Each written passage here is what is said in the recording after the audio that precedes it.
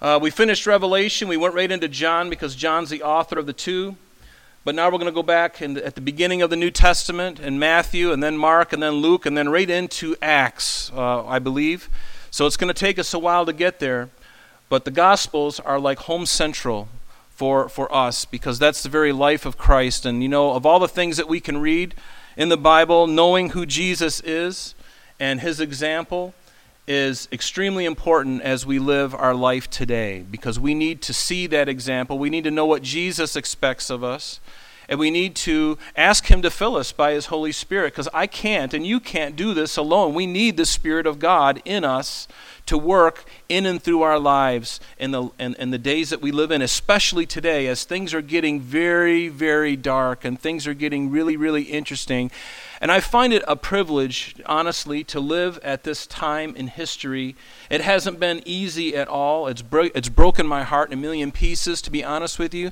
But to just see the Bible and the things that have been written hundreds of years, even a few thousand years ago, are literally coming to pass before our eyes. And there's no way that anyone could make that happen, but we serve a God who is outside of time, who can tell the end from the beginning, who sees all things because he's omniscient and omnipresent, and he can tell us in advance these things. And what a privilege it is, isn't it? Think about it. You and I know the big picture. Most people don't know the big picture, and therefore they're scared, they're frightened, and for good reason. The world is coming apart at it seems.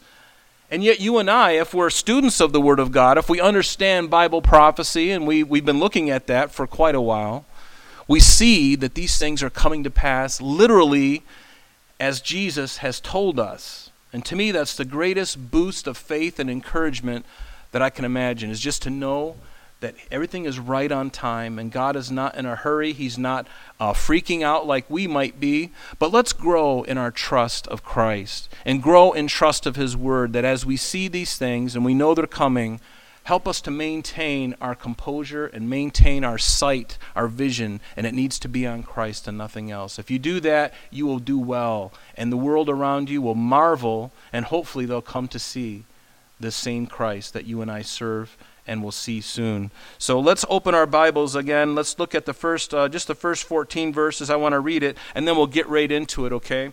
Notice it says that after these things, and these things that it's speaking of is after Jesus had visited his disciples. Remember, it was the very day after the resurrection that Jesus revealed himself in the evening to them in an upper room while the door was shut, and he appeared before them in physical form, and they saw him, and they were naturally very frightened. And then 8 days later, we know that finally the same group of men plus Thomas was present. And so on that 8th day after his resurrection, he appears before them again. It was the second time that he did that. And now as we look at chapter 21, and so it was after those things, Jesus showed himself to the disciples at the Sea of Tiberias. And in this way he showed himself: Simon Peter, Thomas called the twin, Nathanael of Cana in Galilee, the sons of Zebedee, and 2 others of his disciples were together. And notice that Simon said to them, "I'm going fishing." And they said to him, "We are going with you also." And they went out and immediately got into the boat, and that night they caught nothing. But when the morning had now come, Jesus stood on the shore, and yet the disciples did not know that it was Jesus. And then Jesus said to them, "Children, have you any food?" And they answered and said, "No." And he said to them, "Cast the net on the right side of the boat, and you will find some." And so they cast, and now they were not able to draw it in because of the multitude of fish. And therefore that disciple whom Jesus loved said to Peter, "It is the Lord." Now when Simon Peter heard that it was the Lord, he put his outer garment, for he had removed it, and he plunged into the sea. Not a very good idea, I just want to share. He plunged into the sea, but the other disciples came in a little boat, for they were not far from land, but about 200 cubits, dragging the net with fish. And then as soon as they had come to land, they saw a fire of coals there, and fish laid on it, and bread. And Jesus said to them, "Bring some of the fish which you have just caught." And Simon Peter went up and dragged the net to land, full of large fish, 153.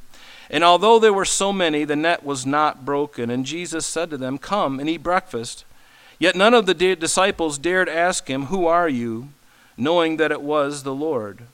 And Jesus then came and took the bread and gave it to them, and likewise the fish.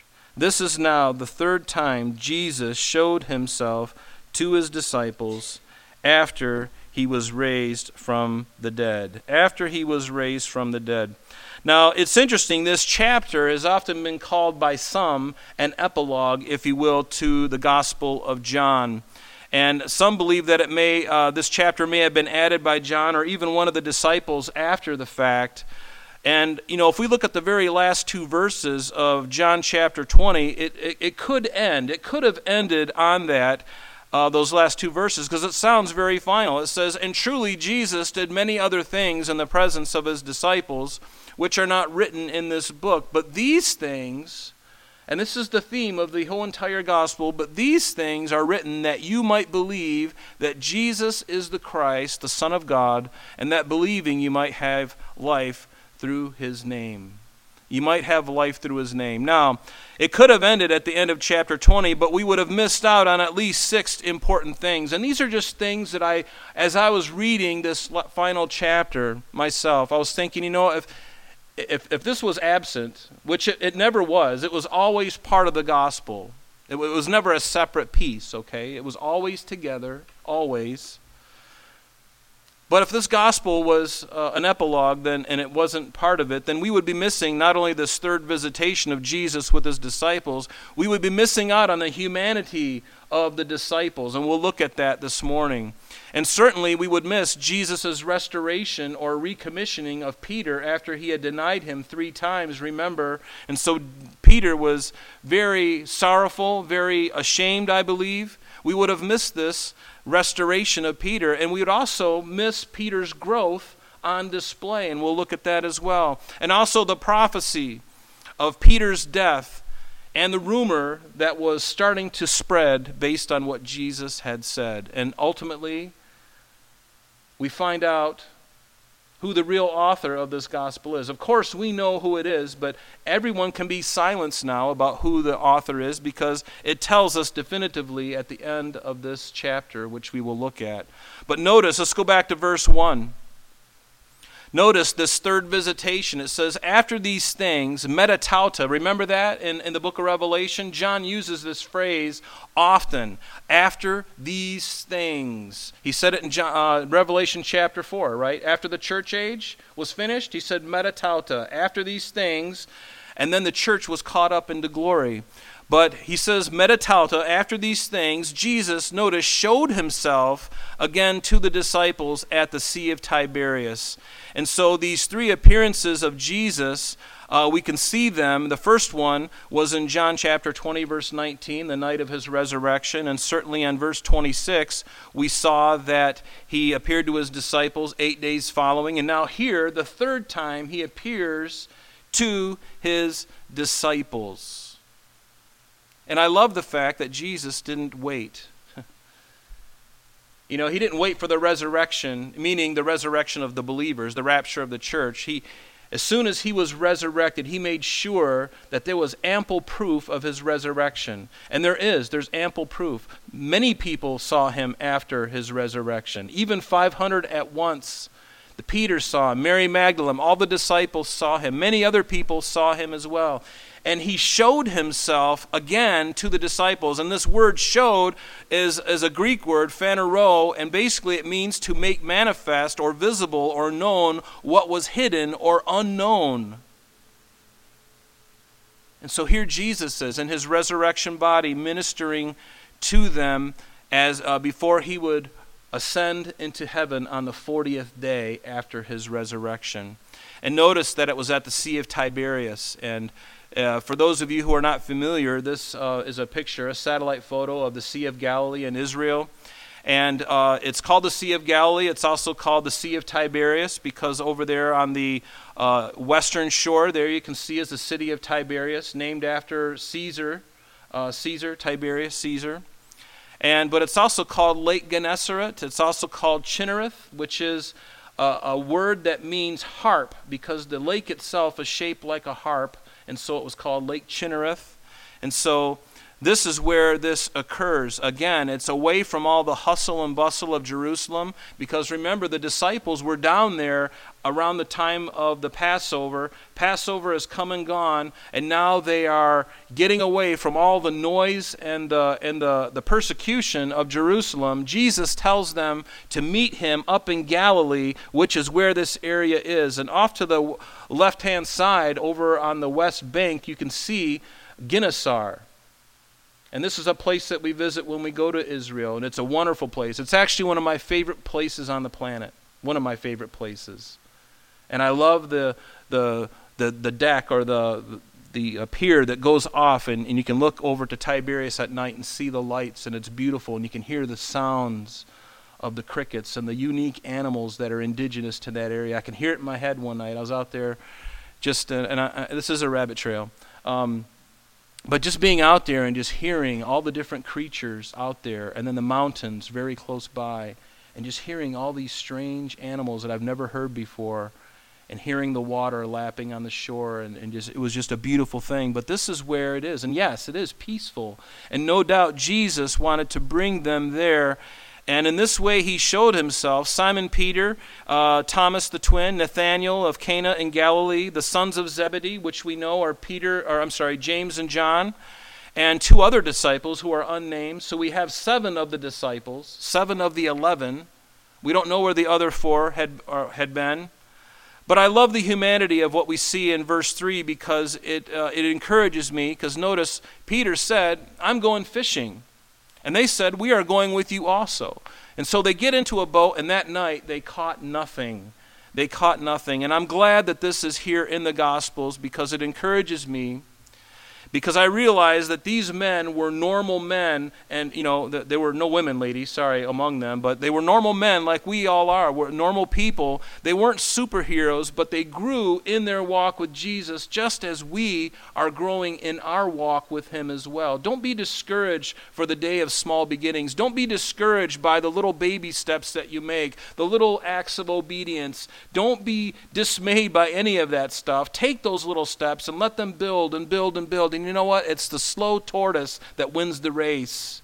We don't have to be the guy on fire with our hair flying back like the Maxell commercial back in the 80s. No, we don't have to be that. We can just take it slow and steady and just allow the Lord to work in our lives. And that's really important, because we live in a high-paced society. Just take your time and enjoy the sanctification, because Christ is sanctifying you and I day by day. And so this encourages me, because these guys were no different than us. And at this time, I believe that Peter was still wounded by what he had done. He had denied the Lord 3 times. He's only seen him a couple times now, and it's at least a week and a half, maybe 2 weeks by now.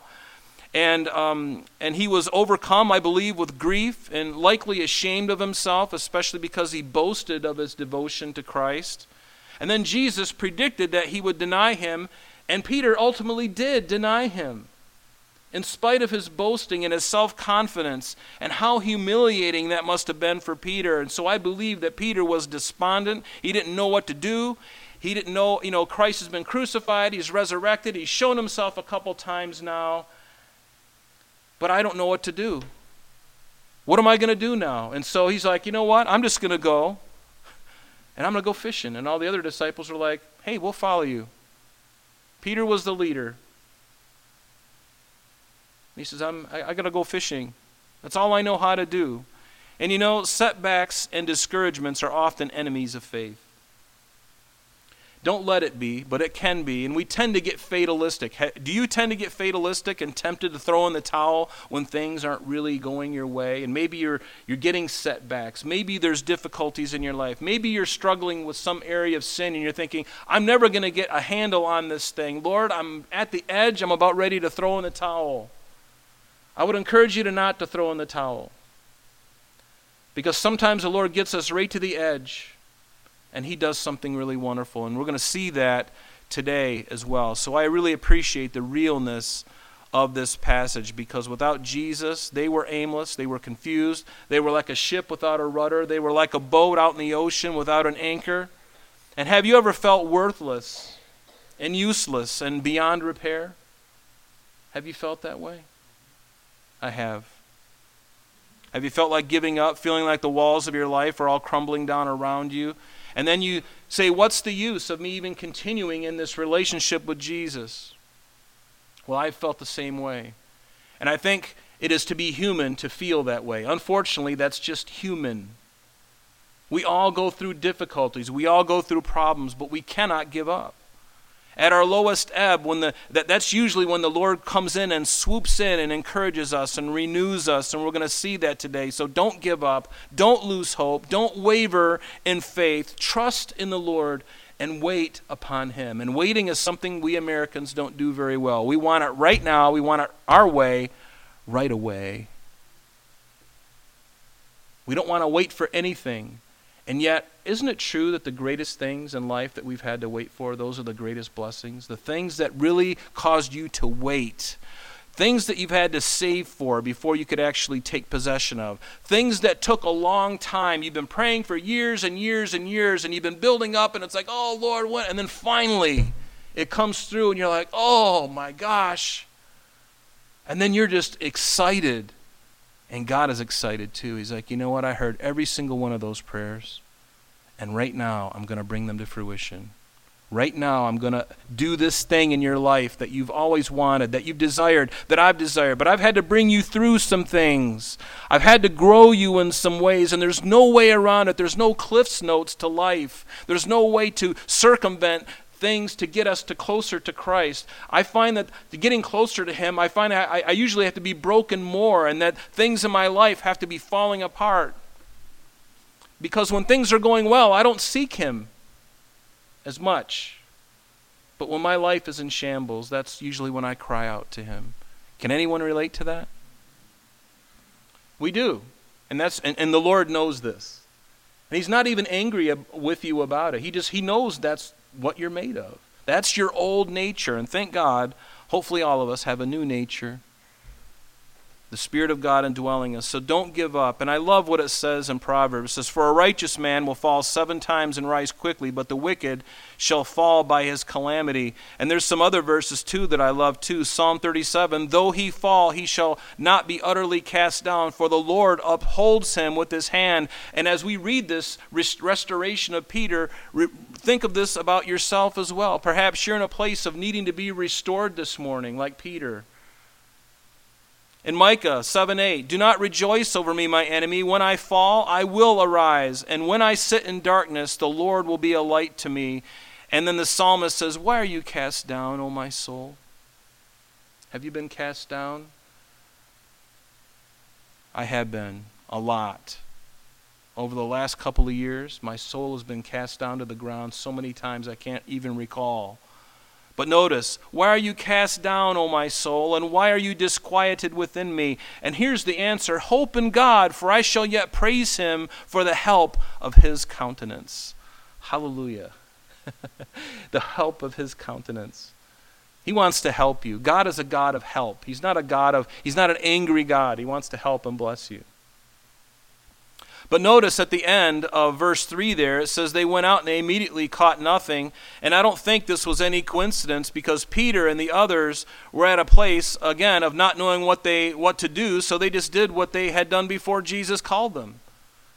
And in times of confusion, heartache, and disappointment, that's usually what we grasp for. We find familiarity and comfort in something that we've done before. And unfortunately, that is very natural. But the Lord is going to be doing something in their lives here shortly, as they are out on the Sea of Galilee fishing all night. And finally, they catch nothing until the early morning, when they're probably spent, when they've probably exhausted all of their energies. And now Jesus on the shore says, hey, you guys catch anything? And they don't know who it is. They're like, who are you? No, we didn't catch anything. Why don't you cast the net over on the other side? Notice I made sure to pronounce net, singular. Cast the net on the other side of the boat. And so they do. And we'll look at that shortly. But notice, but when the morning had now come, Jesus stood on the shore. The disciples didn't know that it was Him. Again, another instance of Jesus' resurrection body being somewhat different from His natural body. And I'm looking forward to getting a new body. Are you looking forward to getting a new body? I'm wondering if there's an app, where we could like heaven.com or something like that. We can go and we can design our own body, and then we can click submit, and the Lord would, we'll get our order when he shows up. I want to be like in my late 20s. I want to have a nice, I used to have blonde hair when I was younger, and long flowing golden locks, and muscular and all that stuff. Can speak several languages. The Lord's probably going to make me a donkey. He's probably gonna resurrect me, and I'm gonna be, hauling somebody's, goods, But notice Jesus said to them, "Children, have you any food?" And they said no. And of course, Jesus knew the answer. He doesn't ask questions to gain information. He already knows these things. Just like in Genesis chapter 3, when God saw, Adam, and he says, "Adam, where are you?" Do you think God knew where Adam was? I think he did. But Adam didn't know where he was. Even though he knew where he was, but he really didn't know where he was. And God says, "Adam, where are you?" God already knew the answer, but he's waiting. He's drawing us out. And that's one of the great things about God. And if you're an interrogator for a police department like Tom Vasile, that's what they do. They draw information out of you. Tom, if you're watching today, hallelujah, he's homesick, but they draw information out of you, and that's what they do. And that's what God does. He wants to hear what's in your heart. He already knows it. But he wants to see if you're willing to spill the beans. I would encourage you to spill the beans no matter how ugly they are. God has big shoulders. He can take whatever you've got to bring to him, even if it's ugly and nasty. To me, that's the freedom about, prayer. And my own personal prayer. I can bring all my dirty laundry to the Lord, and he's not ashamed of me telling him the deepest, darkest, wickedest things of my heart, and I confess them to him. He's not like up there going, "Oh, I can't believe it. I thought you were really something, Rob. I guess I'm just going to have to find somebody else." No, he's like, "Oh, I already knew about that. I'm waiting for you to come to understand it, but I already knew about this. And by the way, I knew all of that stuff when I chose you in the beginning. Before you were formed in the womb, Robert, I knew you. And before he formed you in the womb, he knew you." I love, all these abortion debates right now, and they say, this one thing in California, I can't believe it. 38 days after the baby's born, they can kill the child. I mean, I'll stop there, but let me just say this. I would like to back it all the way up and say, you know what? It's even better than conception. Certainly, we begin at conception, but I would argue, based on Jeremiah chapter 1, I think it's verse 3 or 5, where he says, "Before I formed you in the womb, I knew you." We have no business messing with that stuff.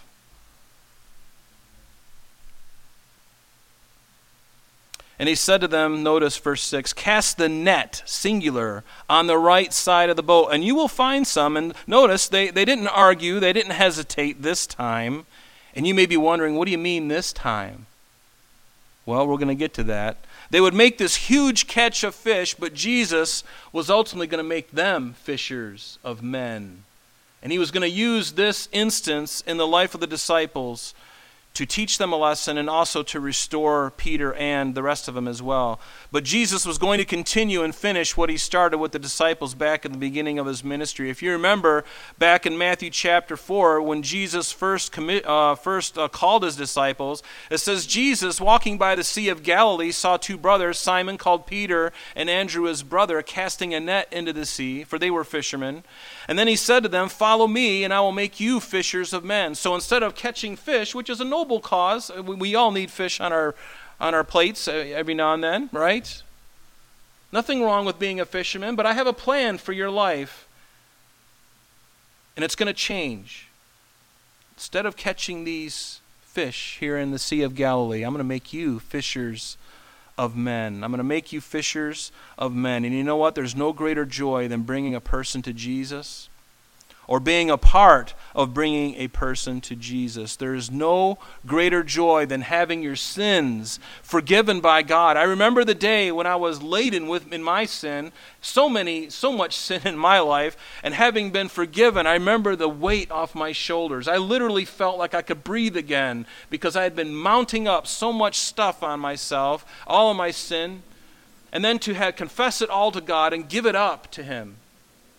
in a moment of severe honesty, in tears, saying, Lord, forgive me, and to have that weight lifted. Is there anything greater than that? Is there anything greater than being indwelt by the Holy Spirit of God? The very God, the Godhead indwelling you, not making you a God, but giving you a new nature, the Spirit of God suppressing that old nature, and now the big man on the block, the ruler of your heart and life. I remember that very clearly. Is there any greater joy than not only having a hope, not only for this life, but also the resurrection to come? We've got the greatest hope. And then knowing that we will be in the physical presence of Almighty God for eternity. Is there anything greater than that?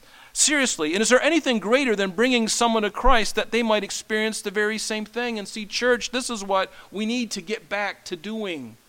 We need to get back to doing that, because are we actively sharing the truth of the gospel with people around us, with our family members, with our co-workers, with acquaintances? Are we still doing that? Are we still willing to do that? Or are we happy and content just to come to church and be in our holy huddle? We have to get out of this building. We have to get out of our comfort zones. We need to be about the Lord's business again. That's what we need to do.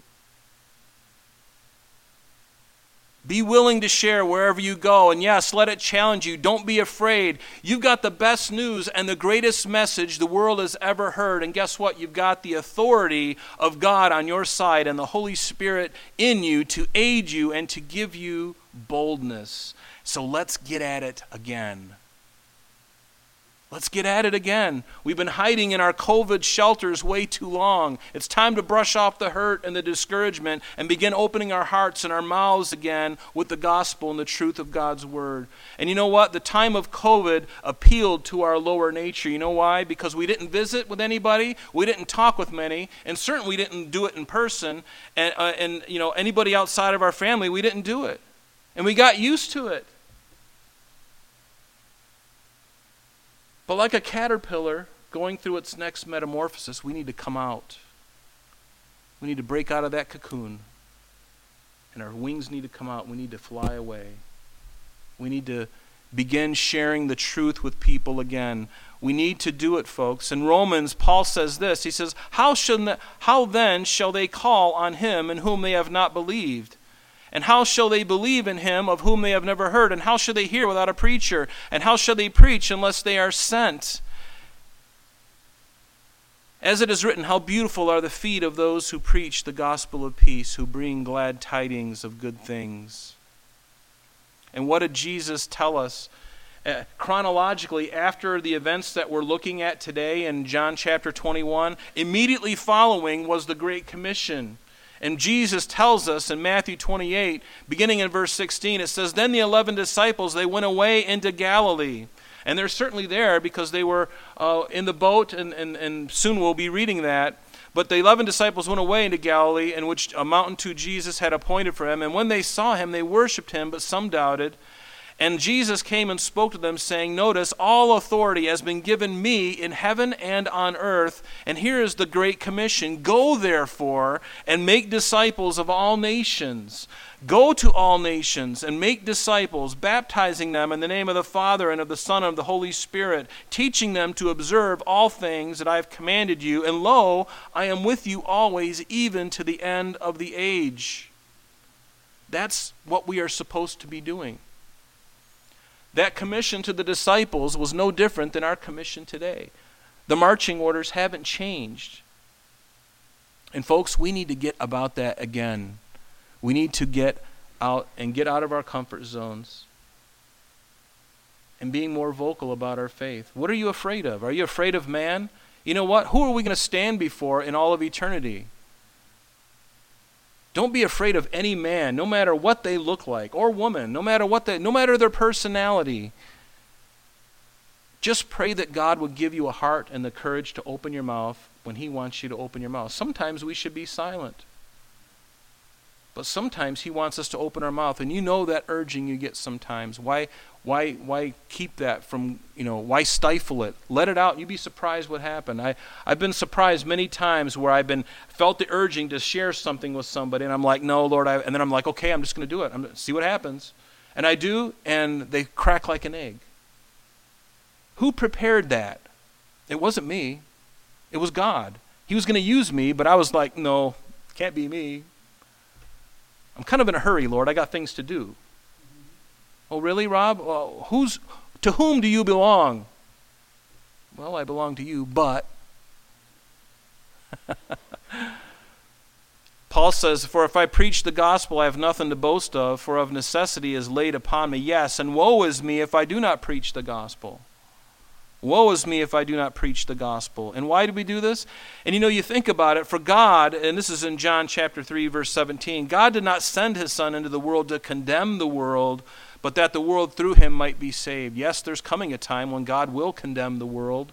We know that day is coming, but when he came the first time, as a baby through the Virgin Mary, he came with a specific purpose to die on that cross for you and I, for the sin of the whole entire planet. Anybody who's ever lived or will live, he paid the price once and for all. That was his purpose, that was his mission. He came to restore a bride for his Father.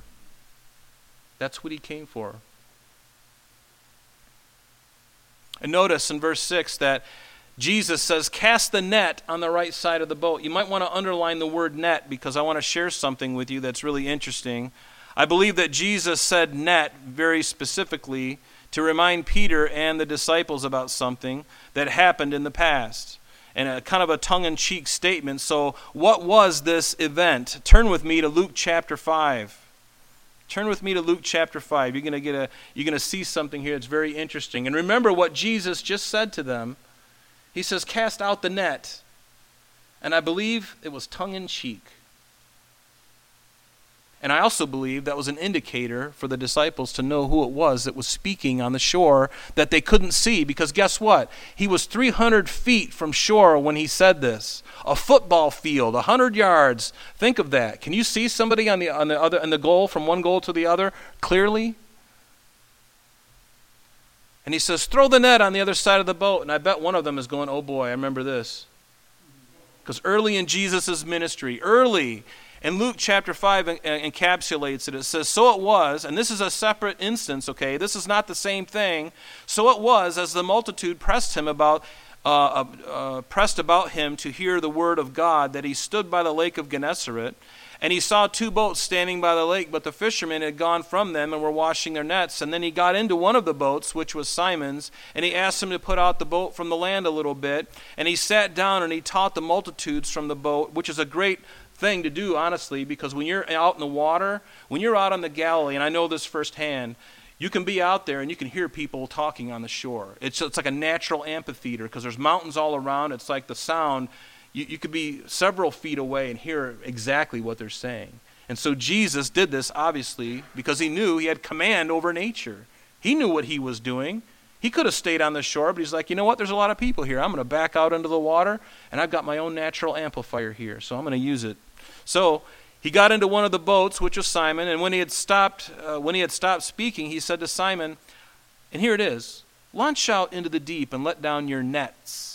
Underline or circle that word nets. Let down your nets for a catch. But Simon answered and said, Master, come on. We have toiled all night and we've caught nothing. We've caught nothing, but nevertheless, at your word, I guess we'll let down the net. Underline or circle that word. So Jesus tells them to throw out the nets, and Peter's like, oh, whatever, I'll just throw out the net. Singular. Right? You can see Peter's reluctance.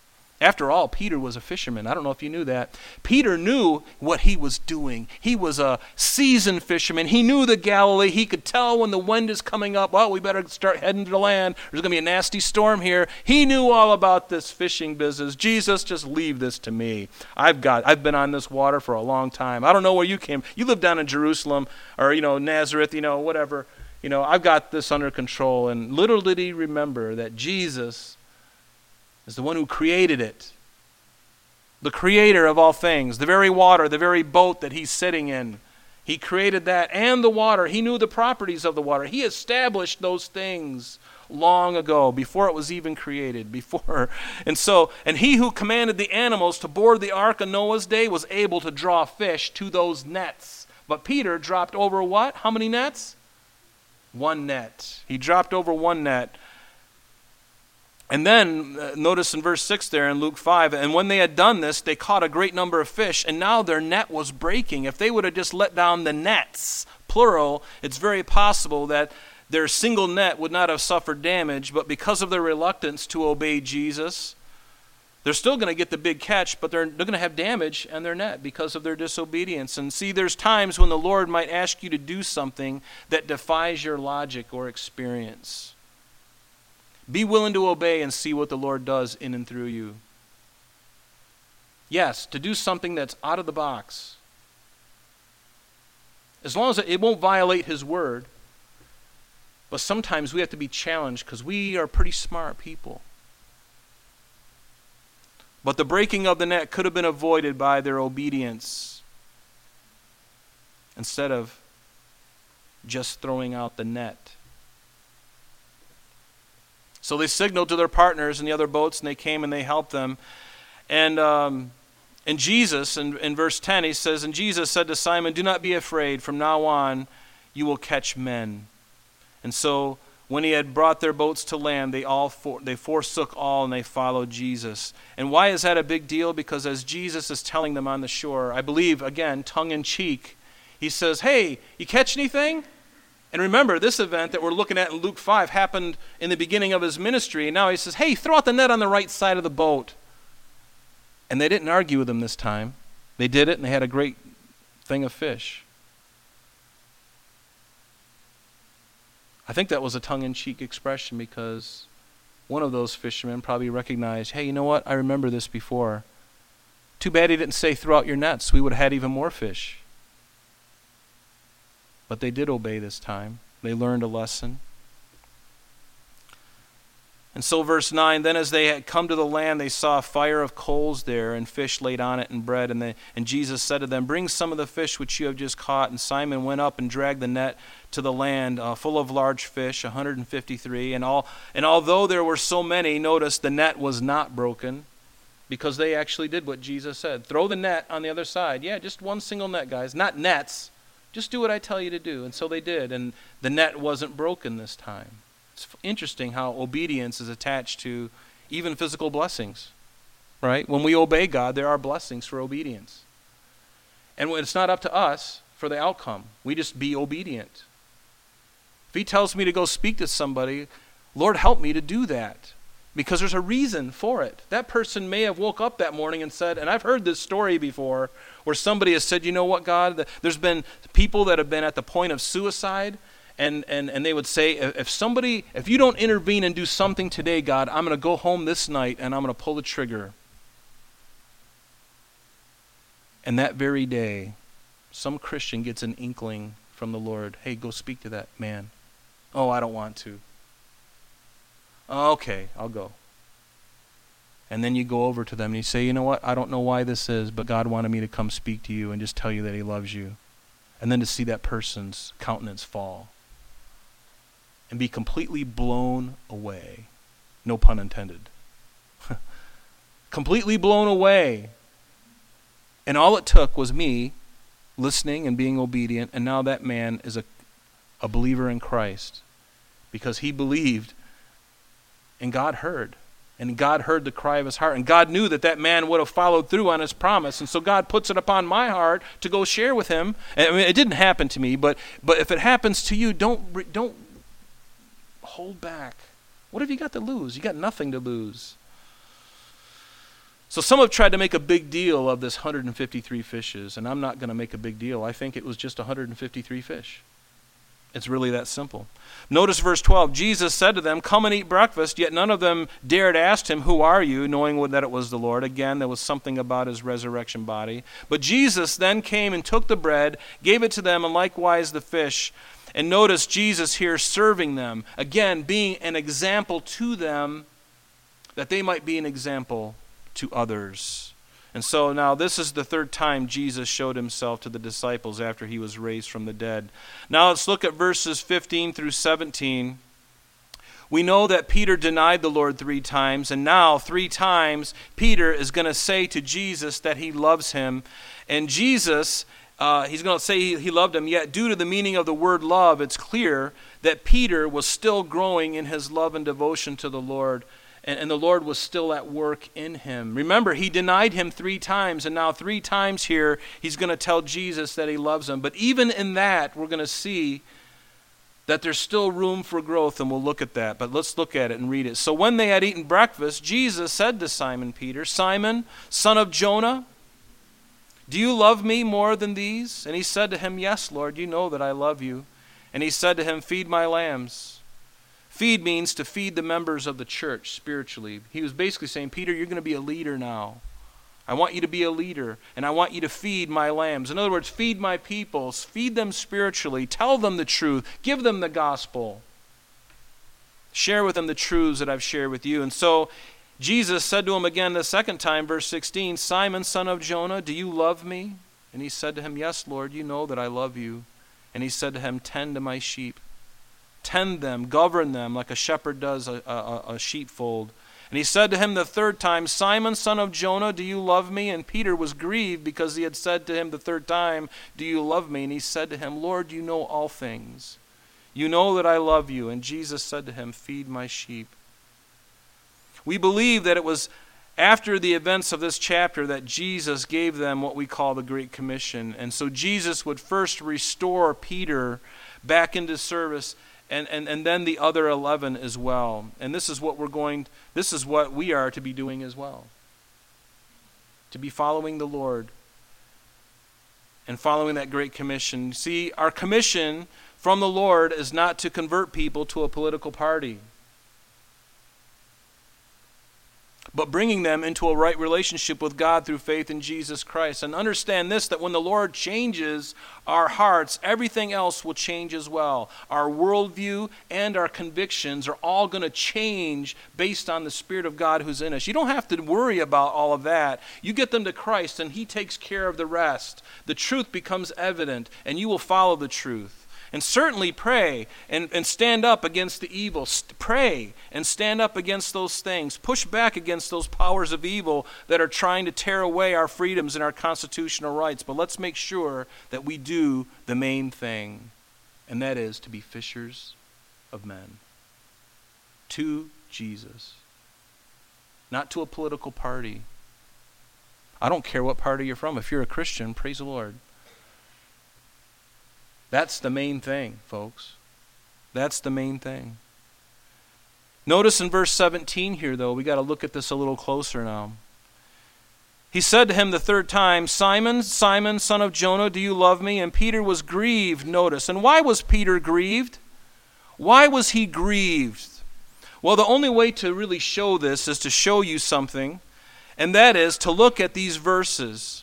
Now, I want to show you something because in those 3 verses, 15, 16, and 17, everything that you see in purple up here, like when in verse 15, when Jesus said, "Simon, son of Jonah, do you love me more than these? Do you love me more than the other men here? Do you love me more than these fish that you have here?" Don't know what he was speaking about there completely, but it says, "Do you love me more than these?" But the word he used for love was agapeo, which is the highest form of love in the Greek language.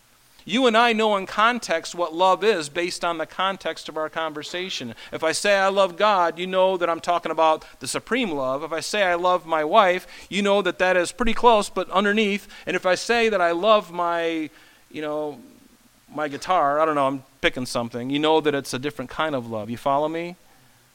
Well, that's in the Greek language, that's the case. And that's why Peter was grieved, because notice, everything that you see in purple was Jesus speaking. Peter, do you agapeo me? Do you love me in a benevolent sense, a self-sacrificing way, the highest form of love that there is? And Peter responds back in verse 15. You'll see it in yellow there. "Yes, Lord, you know that I love you," but the word is phileo, which is a friendly kind of love. It's an acquaintance. It's a love, but it's not quite as high as agapeo. "You know I love you." And he said to him the second time, "Simon, do you agapeo me? Do you love me in that highest regard, Peter?" And he said to them, "Yes, Lord, you know that I phileo you." You know that I love you in a friendly sense. And he said to him the third time, Simon, do you phileo me? Do you know why Peter was grieved? Because Jesus was prompting him, do you really love me, Peter, in the highest? Am I the highest and the best in your life? And Peter's like, Lord, I love you. I'm not quite there yet. Remember just a few days ago, about a week or so ago, I was denying you. I'm moving up the chain here. I love you. I phileo you, but I'm not quite there yet. But then when Jesus said in verse 17, notice it, he said to him the third time, Simon, son of Jonah, do you phileo me? And what does that do to Peter? It just melts his heart because they're playing a word game here. And it's not that Jesus was upset with Peter. He knew exactly where he was at. He wasn't upset with him. But he's like, Peter, do you phileo me? He said, Lord, and he was grieved because he said to him the third time, do you phileo me? Do you love me? Not in the highest, but even just down below. Do you love me? And Peter said, Lord, you know I phileo you. And Jesus said to him, feed my sheep. Feed my sheep. And what I believe is so wonderful about these verses and the underlying Greek meaning of the word love is that Jesus is going to meet Peter right where he's at, and he won't browbeat him. He's not going to beat on him. He's not going to belittle him. Jesus will continue to encourage Peter in this love for Jesus, and Jesus would use him even though Peter was not perfect. He was going to allow him to be a leader, and yet his love for Christ was still forming. And I don't know about you, but that encourages me because my love for Christ is forming. It's not quite where it should be. Can anybody relate to that? I mean, I can talk the talk all I want, but God knows the reality. And I'm learning more of the reality based on experience of how much I really love him. And honestly, I don't know where I'm at completely. There are days where I feel like I could say, Lord, I agapeo you. And there's other days I'm like, oh, not sure I know who you are. And aren't you glad that God didn't browbeat Peter? See, Jesus doesn't use perfect people because he can't find any. He's the only perfect person. So I qualify for the kingdom of God because I'm imperfect, but my God is perfect, and in him I've become perfected and ultimately will be perfected. I won't be like him. I'll be similar to him, but I won't be God, but I will be like him. Isn't that wonderful news? I love what it says in the Psalms. It's kind of a self-esteem breaker, but so be it. The Lord looks down from heaven upon the children of men to see if there are any who understand, who seek God. And here's the answer that's replied back. They've all turned aside. They have altogether become corrupt. There is none who does good, no, not one. Oh, that's exciting. I think Peter can relate to that. I think I can relate to that. So if God can have this dialogue with Peter and expose really where his love really is, and yet God would say, now feed my sheep, Peter. I still want you to be a leader, and you work with that, and I'll work in you and continue to work in you. And see, he does the same thing with us, folks. He's not mad at you. I don't care where you go. If somebody says, well, God's just angry at you, you can say, you know what? He's taken his anger and his judgment upon Christ at the cross. He doesn't need to be angry with me. I can grieve him, there's no doubt, but he's not angry with me. He knows I'm a work in progress. He knows these things. And I love what it says in Isaiah 42, one of my favorite verses. A bruised reed he will not break, and smoking flax he will not quench. A bruised reed. You ever seen a reed alongside the shoreline of like Lake Ontario or on Canandaigua Lake, those reeds that grow up and it's kind of broken and kind of bruised? He's not going to break that bruised reed. He's going to tilt it back up again. He's going to put a splint in it, and make sure that it recovers and heals. And a smoking flax, it's smoking. It's not on fire, but he's not going to quench it. He's going to rather put more fuel on the fire to have it grow into a big flame. See, we have to have, Lord, what happened to us? What happened to me? What happened to us? And I'm not saying that you specifically, but if the shoe fits, we need to wear it. Where is my heart? Where is the fire? Has it gone out in my heart? Am I no longer willing to share anymore? Am I just content on waiting for the rapture? You can do that, and God still loves you, and you're still going up. But folks, we're missing what he wanted us to do. We're missing the Great Commission. It's the only commission he's given us, and it's a great commission. It's a wonderful commission. It's the most important message on the planet. No greater message than the gospel of Jesus Christ, and we have to be out doing it. That's why this summer, pray that the Lord gives us more direction and wisdom, because we want to plan an outreach in our community here in the neighborhood. It's a great neighborhood. We want to go out, talk to them again. We've done it a couple times, a couple years in a row. We want to go out 2 by 2, door to door, just love on people, give them Bibles, invite them to come to a picnic and eat, and give them whatever they want, and just love on them. Ask them if you can pray for them. We got to be about that again, folks. And it can't just be something that we do only on a certain day of the year when the church calendar. No, it has to be something that's got to be an attitude of our heart all year round. Are we willing to be inconvenienced to share the truth with somebody? To see, that's what real love is all about, and that's what discipleship is all about.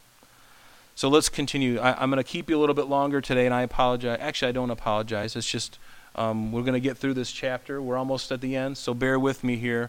But notice, now we're going to see the prophecy of Peter's death. It said, most assuredly, Jesus says to Peter, I say to you that when you were younger, you girded yourself and walked where you wish, but when you are old, you will stretch out your hands. And what does that sound like to you?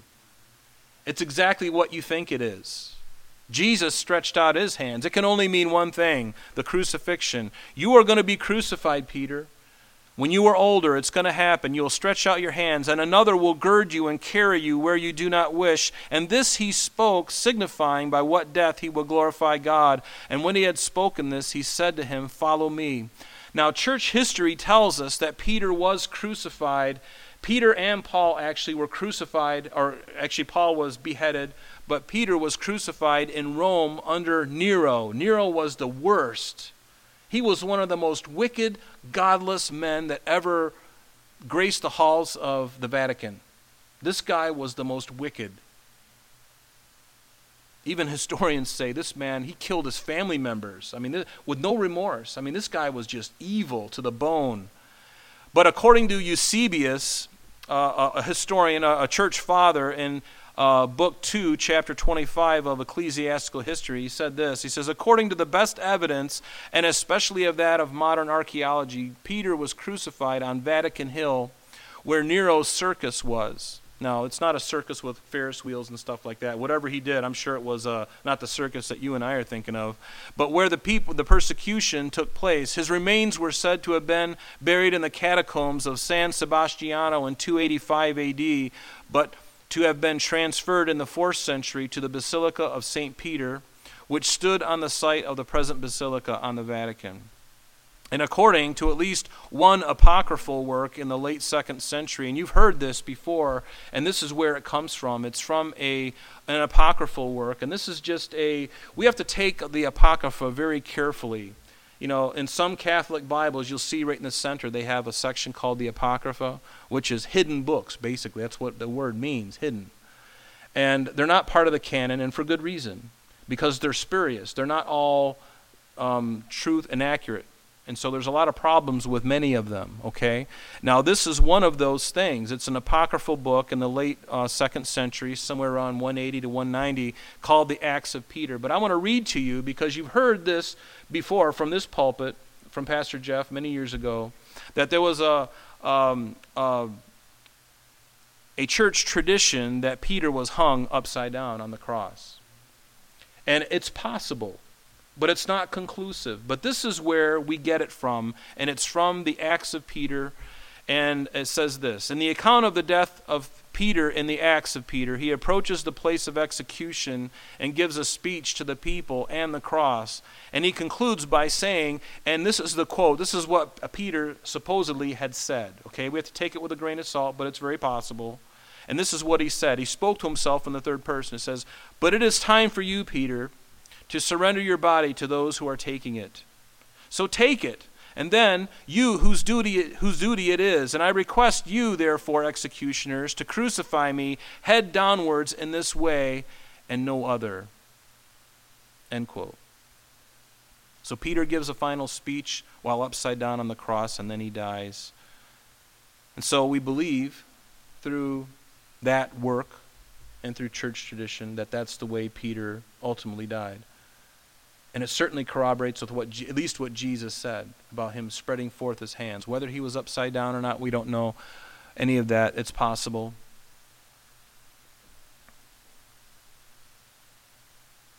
But notice then Peter, turning around, saw the disciple whom Jesus loved following, who also, notice this, underline this in your Bible, in verse 20, who also leaned on his breast at the supper and said, Lord, who is the one who betrays you? Who was that person? We know that, right, from John chapter 13? It was John the Apostle. He was the one. So Peter, turning around, saw the disciple whom Jesus loved, who also had leaned on his breast at dinner, saying, Lord, who is it that would betray you? So Peter, seeing him, said to Jesus, but Lord, what about this man? You've told me that I'm going to be crucified, but what about John? What's going to happen to him? Is he going to get hit by a truck? How's he going to die? And Jesus said to him, if I will that he remain till I come, what is that to you? You follow me. In other words, don't worry about what I've got planned for him. My plan for him is different, Peter. My plan is different for him. But don't worry about what I've got planned for him. You follow me. See, even the disciples were thinking horizontally instead of vertically. See, we're not that much different, right? We always tend to think like this and not so much like this, and that's where my problem is most of the time. I begin to compare myself with each of you, and then, and is that really the right thing to do? And Peter rebuked him. He said, or Jesus rebuked Peter and says, don't worry about what I got with John. And it's kind of ironic that John died natural causes. He's the only one of the disciples who didn't die a horrific death. All of the others were martyred, killed, crucified, thrown off the pinnacle of the temple, and then beaten in the head with a club until they died. James, the Lord's brother, was killed like that. So then this saying went out from among the brethren that this disciple, speaking of John, would not die. Yet Jesus did not say to him that he would not die, but if I will that he remain till I come, what is that to you? And so this chapter actually is going to help quell some rumors that were starting to float around about, well, Jesus said that, and John is nipping that in the bud right now, and he says, no, that's not what he meant. That's not what he meant. So enough with the rumors. That's what he's basically saying. And then finally, to finish up, this is the disciple who testifies these things and wrote these things, and we know that his testimony is true. Who is this disciple who testifies of these things? We saw it in verse 20. And and we know that his testimony is true. So between this verse and verse 20, this gives definitive proof that who the author is of this account. It's John the Apostle. Now that may not be like a big deal to all of you. Most of you just take it at face value that John's the author of the gospel. But as you begin to read, there are always people, highfalutin people, some of them not so, will try to bamboozle you and say, well, the Gospels, I've studied the manuscripts. I've looked at them under a microscope. And I have found that John is not the author of this Gospel. And yet the Bible says that he is. So I've got a decision to make. I'm either going to believe the Word of God or I'm going to believe some guy in an ivory tower who talks like Thurston Howell. Yes, at Yale, in Oxford. Nothing wrong with those schools. If anybody's gone to those schools, I don't mean to pick at you. I went to an Ivy League school too.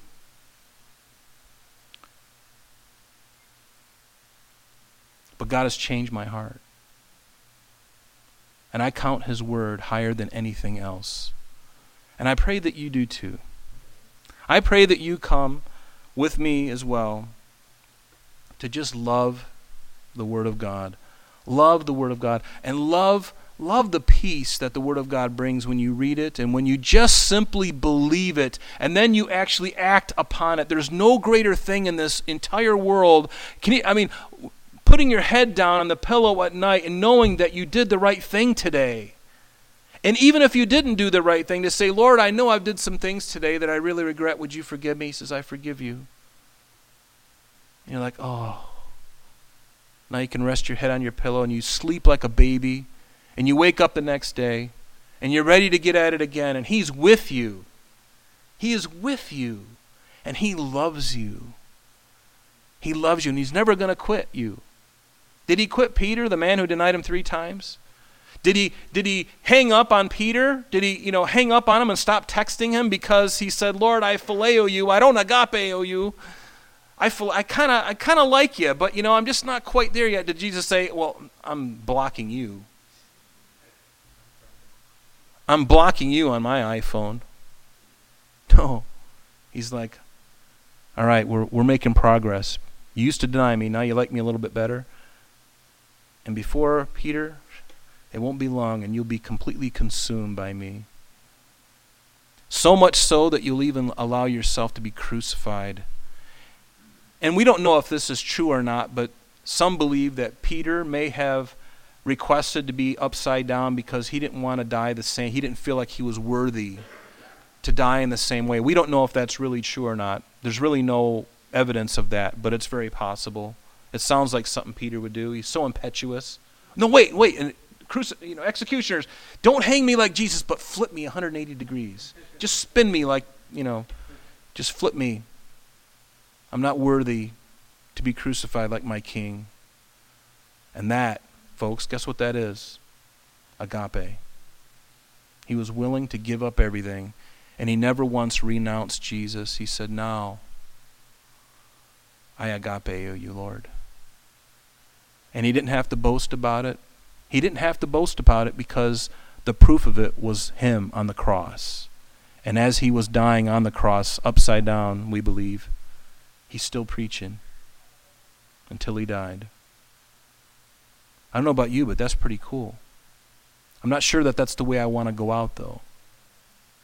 I'm thinking like an entire cheesecake.